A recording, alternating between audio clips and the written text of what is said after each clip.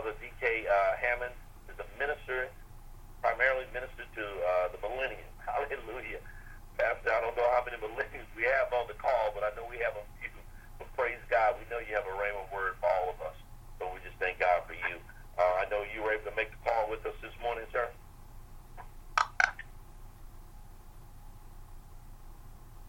Amen. Amen. If you could just unmute your line, we'll get you on here. We're just so grateful to have you this morning. Good morning. Can you hear me? Yes. Are you there? Great. Right. The recording has started. Thank you, gentlemen. Go ahead. Thank you. Yes, sir. I'm ready to go whenever you're ready. I'm ready for you. You go right ahead. You're up. Go ahead. All right. Thank you. Thank you so much for the prayer, and thank you for setting and establishing protocol. I'm elated to be here via Pastor Cedric and Johnny Mack, who is an esteemed brother of mine, so I bless God for them. Now that we have that out the way, let's go into the lesson on this morning. God kind of laid upon my heart a particular person in Scripture named Nehemiah. And he gave me a question that I want to raise up to the brethren today and the sisters that may be listening.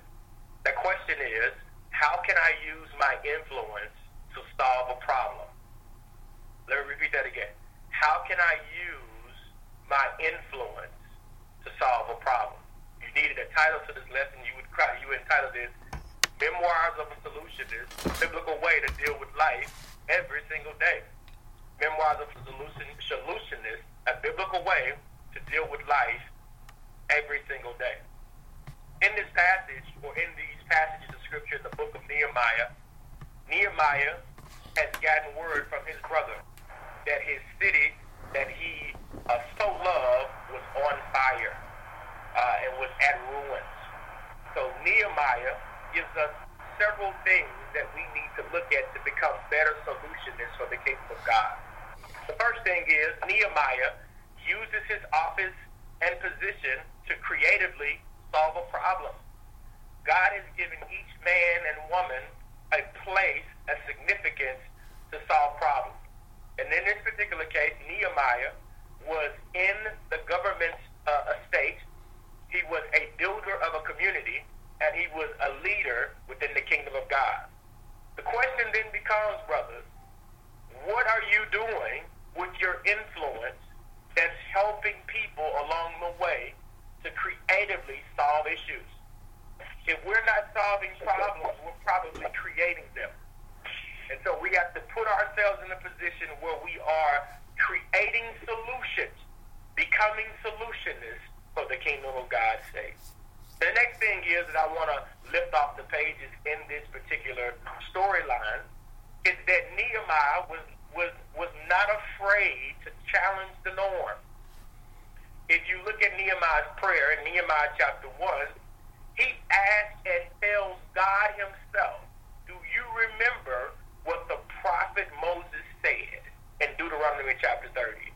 And he reminds God that, yes, God, this is what you said. God, this is what I need for you to do. And so he is challenging even God.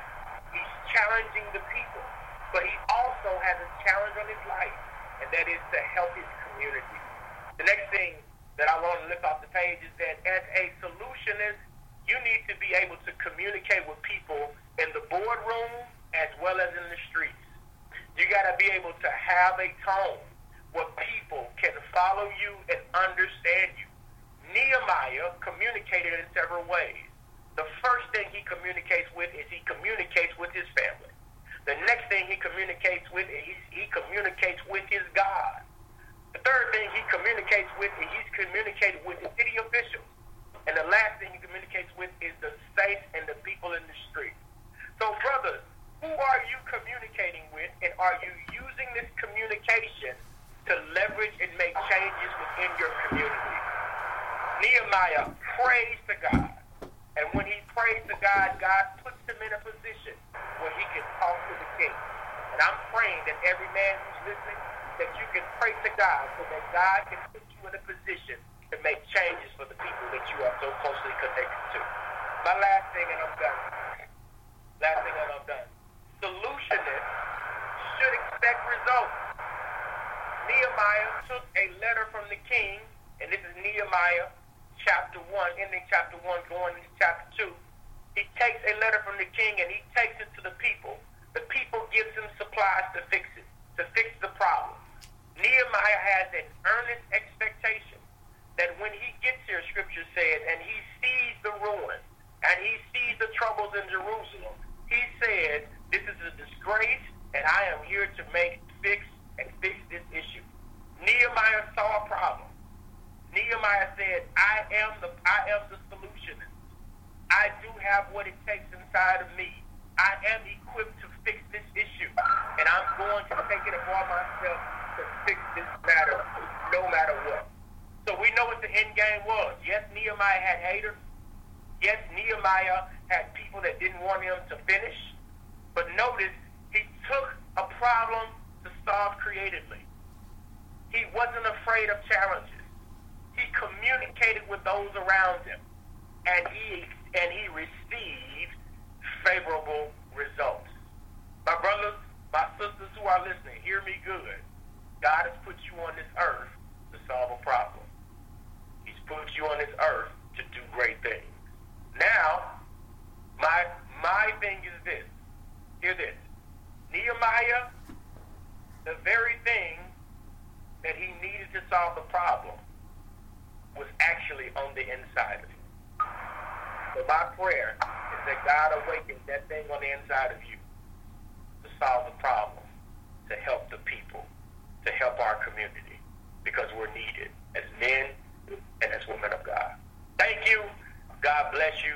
God keep you is my prayer.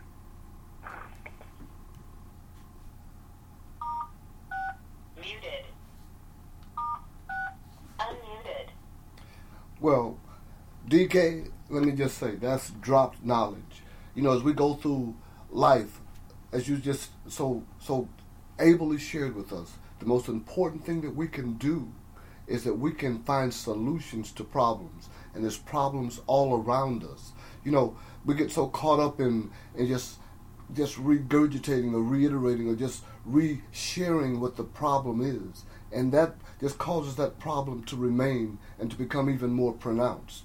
But when we focus on the solution comes from above, and it allows itself to express in our lives. We all go through situations, difficulties, and problems, but solutions are there, and we need to become solutionists. You know, that's a working word. It doesn't take a whole lot.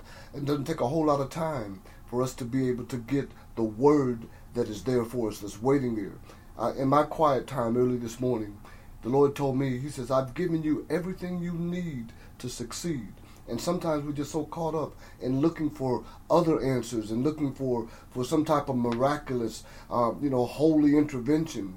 And the solution is in our own hands. The solutions are in the hands of each other. And that we working together have the solutions for all the problems that we face in our homes, our churches, our communities, in this country, and even in the world. So thank you, thank you, thank you.